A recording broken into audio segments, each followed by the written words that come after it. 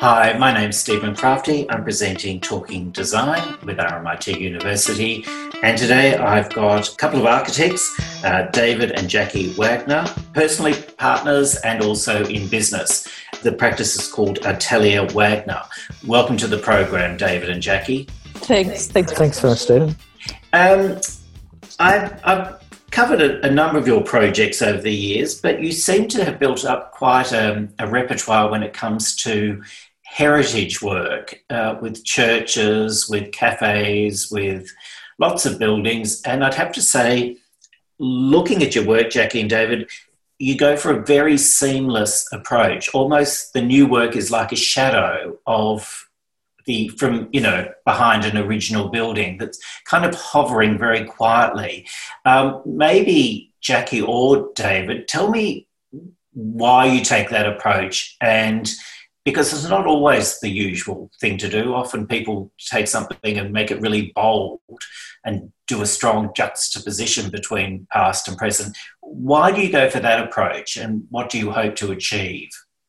Well, I suppose most of our projects are actually extensions or modifications to existing, and that's something we're quite proud of, that we're working from an existing context, whether it's historical or it's simply the context that we all live within. So I think that's actually the starting point for nearly all of our projects.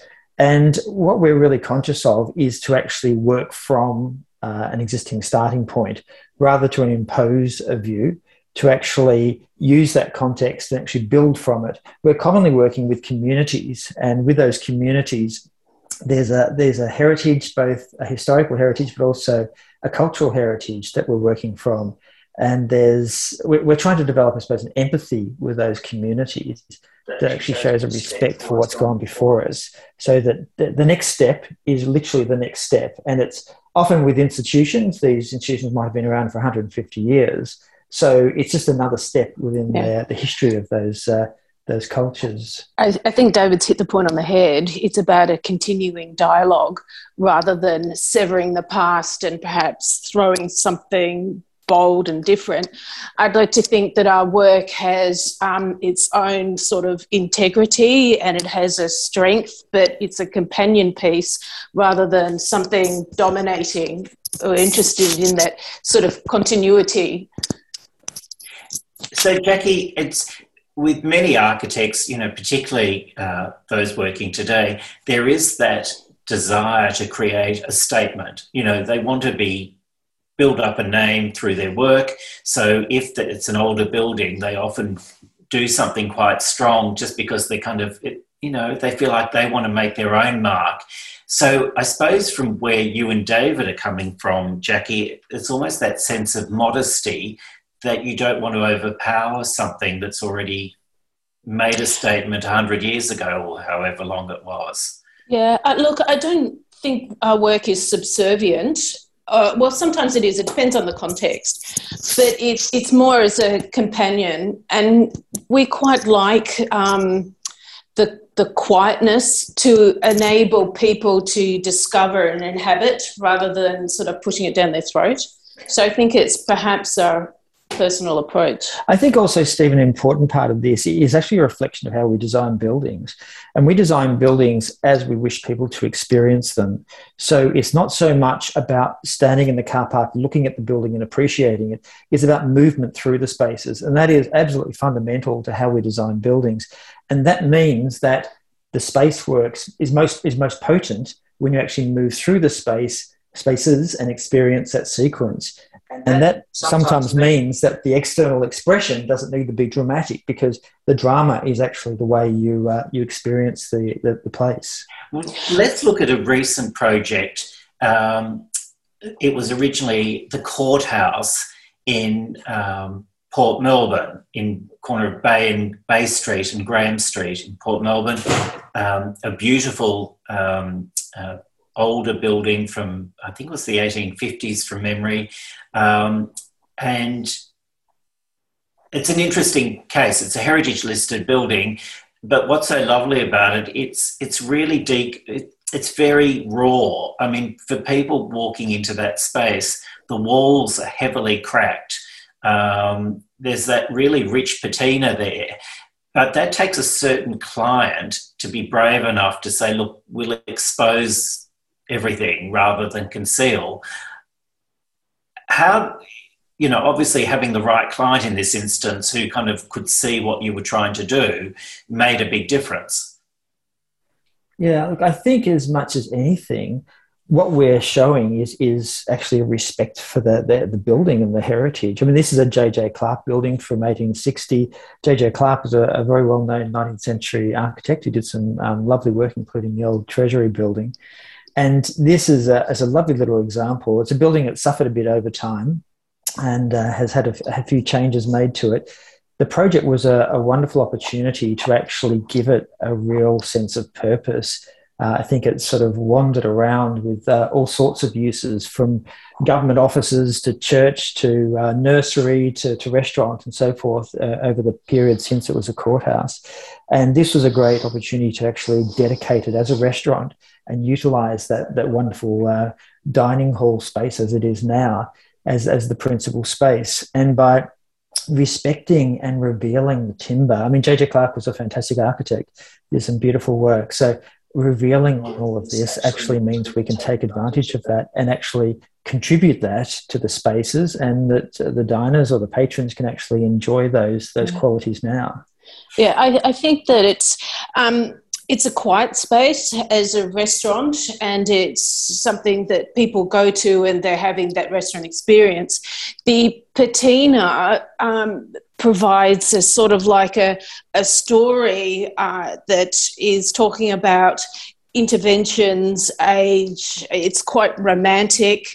And so it's that sort of presence of both the past and the superimposition of the moment now creates this really interesting dialogue and ambience in order to dine in. So it's part of that storytelling and that experience that I think the sort of ruinous state is quite wonderful and profound.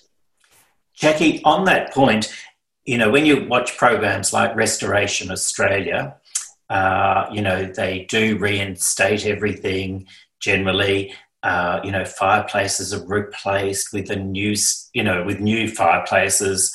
But in this restaurant, you've just got a hole in the wall. It's almost like a smudge on that vast cracked wall, and it's a fireplace. And how tempting is it for an architect to say, oh, look, we should put an overmantel around because, in 1860 when Chuck Clark was designing this space, it actually came with a mantle, but you chose to leave it almost like a memory spot. And so that's a lovely sign for me. I would prefer to see it just left raw, but a lot of people wouldn't get it. They'd say, oh, look, Jackie and David, you need the overmantel because, where's the marble overmantel? Because it would have had one originally.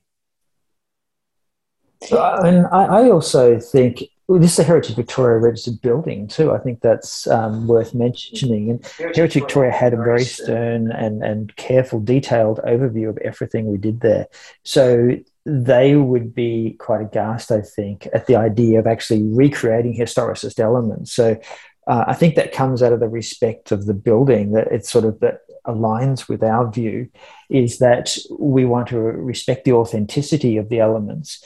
And that means that we can't just recreate items to create the wall panelling, for instance. You can see there's a shadow on the wall where the wall panelling has actually departed sometime in the past. And so that's an element that's gone too, but we haven't tried to recreate that. And I think that Pyreneesian sort of feel to the space gives it a great potency about its last 160 years that it's been about. So I think that's really something to enjoy.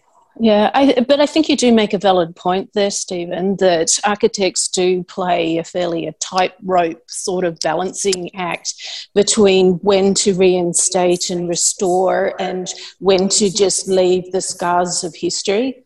And it's not necessarily a straightforward decision, but it's something that we take each moment on its own and then make that decision. And obviously the client uh, obviously is an important part of this whole mix. If he or she says, "Oh, look, I want an overmantel," I just feel like it's not finished. It's not really his or her decision at the end of the day when it's something so well in heritage protected. That person can't really make that call anyway. It has to come back to Heritage Victoria, who says, well, no, that's the way it's going to be. We can't reinstate things that aren't original. Yeah, there are different ways around that. I mean, the Burra Charter has quite a discernible sort of list of ways, but then there's also artistically how you might do it. If it's insisted that there needs to be an overmantel, then it almost could be like a ghost in front of it. So you have different techniques and a way of still being authentic and designing to respond to a client's needs. You've done a number of projects, also a number of houses that are fairly adventurous. I mean, there was a house in Paran, I think I saw at one stage, that was quite adventurous. How difficult is it getting adventurous clients now to really take the journey and when do you realise the relationship's working, and when is it a matter of trying to pull people over the line, in a sense? Yeah, well, I mean, I think you're right that getting the right client, architect, and also builder relationship makes the difference for a project. The one you mentioned in Paran was really quite a spectacular terrace house project where the client was really enthused to actually pursue details, and the quality of detailing there, which is enacted by the builder, but obviously we designed it, was really quite special. And we fitted a phenomenal program into really quite a tight space, from car stacker to swimming pool. And I think the whole site was 5 metres by 24. It was a 2-storey house, and the detailing within it means that there's a fair amount of flexibility of spaces, there's a fair amount of flexibility of uses. So, and I think this probably infers almost the segue into another aspect of our work, is that we try to make projects as flexible as possible and able to accommodate activities rather than designating specific uses for spaces. I mean, obviously, a swimming pool and a garage are reasonably specific, but equally, I think, with a lot of our institutional work, that capacity to be able to actually have differing uses happening within the same space is quite intrinsic to the way we're designing it. And it's a very different way to the approach of architects of an earlier era, when programs were very specific to the spaces. In our experience, and I suppose in our sort of design ethos, we really apply quite I suppose the spaces become like stages for people to experience and enjoy and have that sort of juxtaposition of activities. Now, this question is, you might find this a bit hokey, this question. It's not meant to be, but I think it must be interesting for husband and wife also to be working so closely on each project. And so how does that work as a team? Like, do you kind of bounce ideas across from each other, or do you kind of handball certain projects to one and then the other one looks at another one? Or is it, just a way of you work closely together and you very much crit, it's a crit, and you kind of don't rip each other to shreds, but you stand back and you can kind of say, well, look, my strength is this and your strength's that. I mean, how does the relationship or the process work, David and Jackie? Well, I think the way it works is that every project we work together on. So there aren't projects in the office that is handballed to one person or the other. So we always work together. And we find architecture is not just complex, but has a great aspiration to be complex and actually have qualities that can be imbued in it, but they require a lot of thinking. And we find that actually bouncing ideas off each other is one way of actually building up a project. So the way we would traditionally work is one of us would start drawing something, and then the other would look at it and start modifying it and then hand it back to the other. So we have this sort of iterative process where we don't sort of sit in a room and brainstorm so much as we tend to do it through drawings. And it's a crit process. It's like a never-ending crit process. So you're always trying to do something that's good enough so that the other one doesn't make quite as many modifications, perhaps, but actually can add quality to it. So it's probably a little unusual to other practices in that respect, but it's very much we work together on everything. Yeah. And our exploration is through drawing. So it's, often we're working with existing buildings and existing sites. So there's a huge amount of drawing that goes along with that. And as you're spending time with it, you're understanding it, understanding the existing nuances and what's happened in the past and how that is both either positive or negative and where we might be able to take the next step in the story. And quite often each of us will see different things, and the solution through that collaboration becomes apparent. But it's not necessarily nice and easy. Sometimes it's a tussle, but I think it makes it better for that, because we're always having to justify. You can't just sort of leave something a bit unresolved, because the other will definitely pick it up. What do you think, Jackie and David, what do you think are the most challenging things facing architects today? And, you've been around, your practice has been going for a number of years. What are the things that you're probably seeing today? I mean, are people expecting too much for their budgets? Are they just, looking at things on television and saying, we want this, we want that, and, they don't really get the brief right? What are the things that you're finding the most difficult to deal with at the moment, apart from COVID, which everyone's been, it's found difficult? But in terms of the what people are wanting now. I think that's a funny question, because you start reading Mises van der Rohe's biography and you find the same sort of discussion about, clients not having enough money or materials or builders or whatever. So I think it's an age-old story. Yeah. But there are yeah, I think you're right, though, equally, that the social media, the television, Instagram, continually getting images coming through of various architects' work, designers' work, fashion work. Images are coming through not just once a night when you sit down and watch television. It's coming through all the time. So I think that does create expectations which architects need to respond to. But the other aspect that's a challenge today is our sort of general direction on sustainability. Once upon a time, architects would love to knock down a building and build a new building in its place. And now we're working much more with existing buildings, much more with how to make use of embodied energy, and then conscious that materials, if they come from the other side of the world, have to travel all of that distance, the energy that's used and different materials. So I think all of that's become more complex, and then overlay that with the bureaucracy that really is significantly increasing, as we're all experiencing in every aspect of life. So architecture is a lot more complicated than it was in its process. Yeah, I think the bureaucracy is probably the challenge. The other aspects, working with an environmental design philosophy, and also sort of client expectations, there's positives with that, in that they're more educated and aware and quite happy to push boundaries. The challenge is when the budget and the expectation don't meet, but you work through that.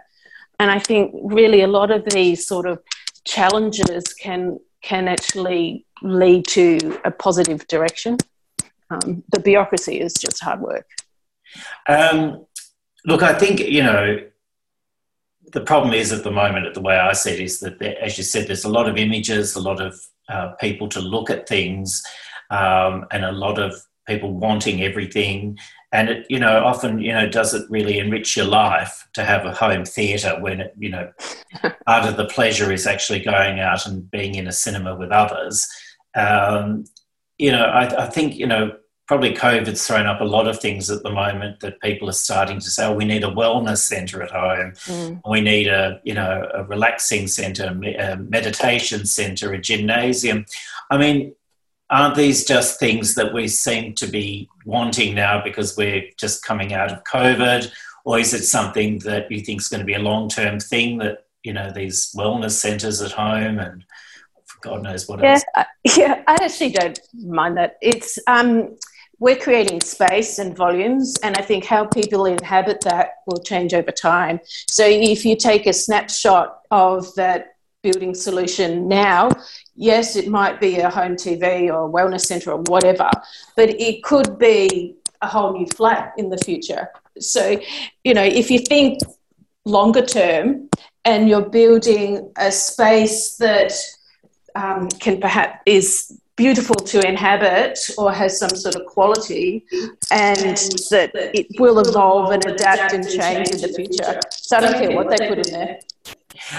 Look, it's been lovely speaking to you both, David and Jackie, and look forward to seeing what else you have coming up as we go forward. And look, I think those who haven't been to that cafe in Port Melbourne should go and have a look. It is quite special.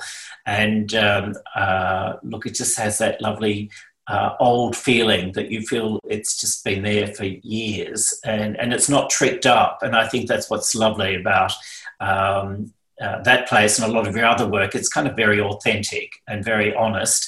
And I think as we go forward, people will be appreciating that a lot more. So look, thanks so much for coming on the program today. You've been listening to Stephen Crafty. Talking Design is produced by RMIT University and brought to you in partnership with Melbourne City Council. If you'd like to stay up to date with all things Talking Design, be sure to follow us on Instagram and Twitter at talkingdesign_.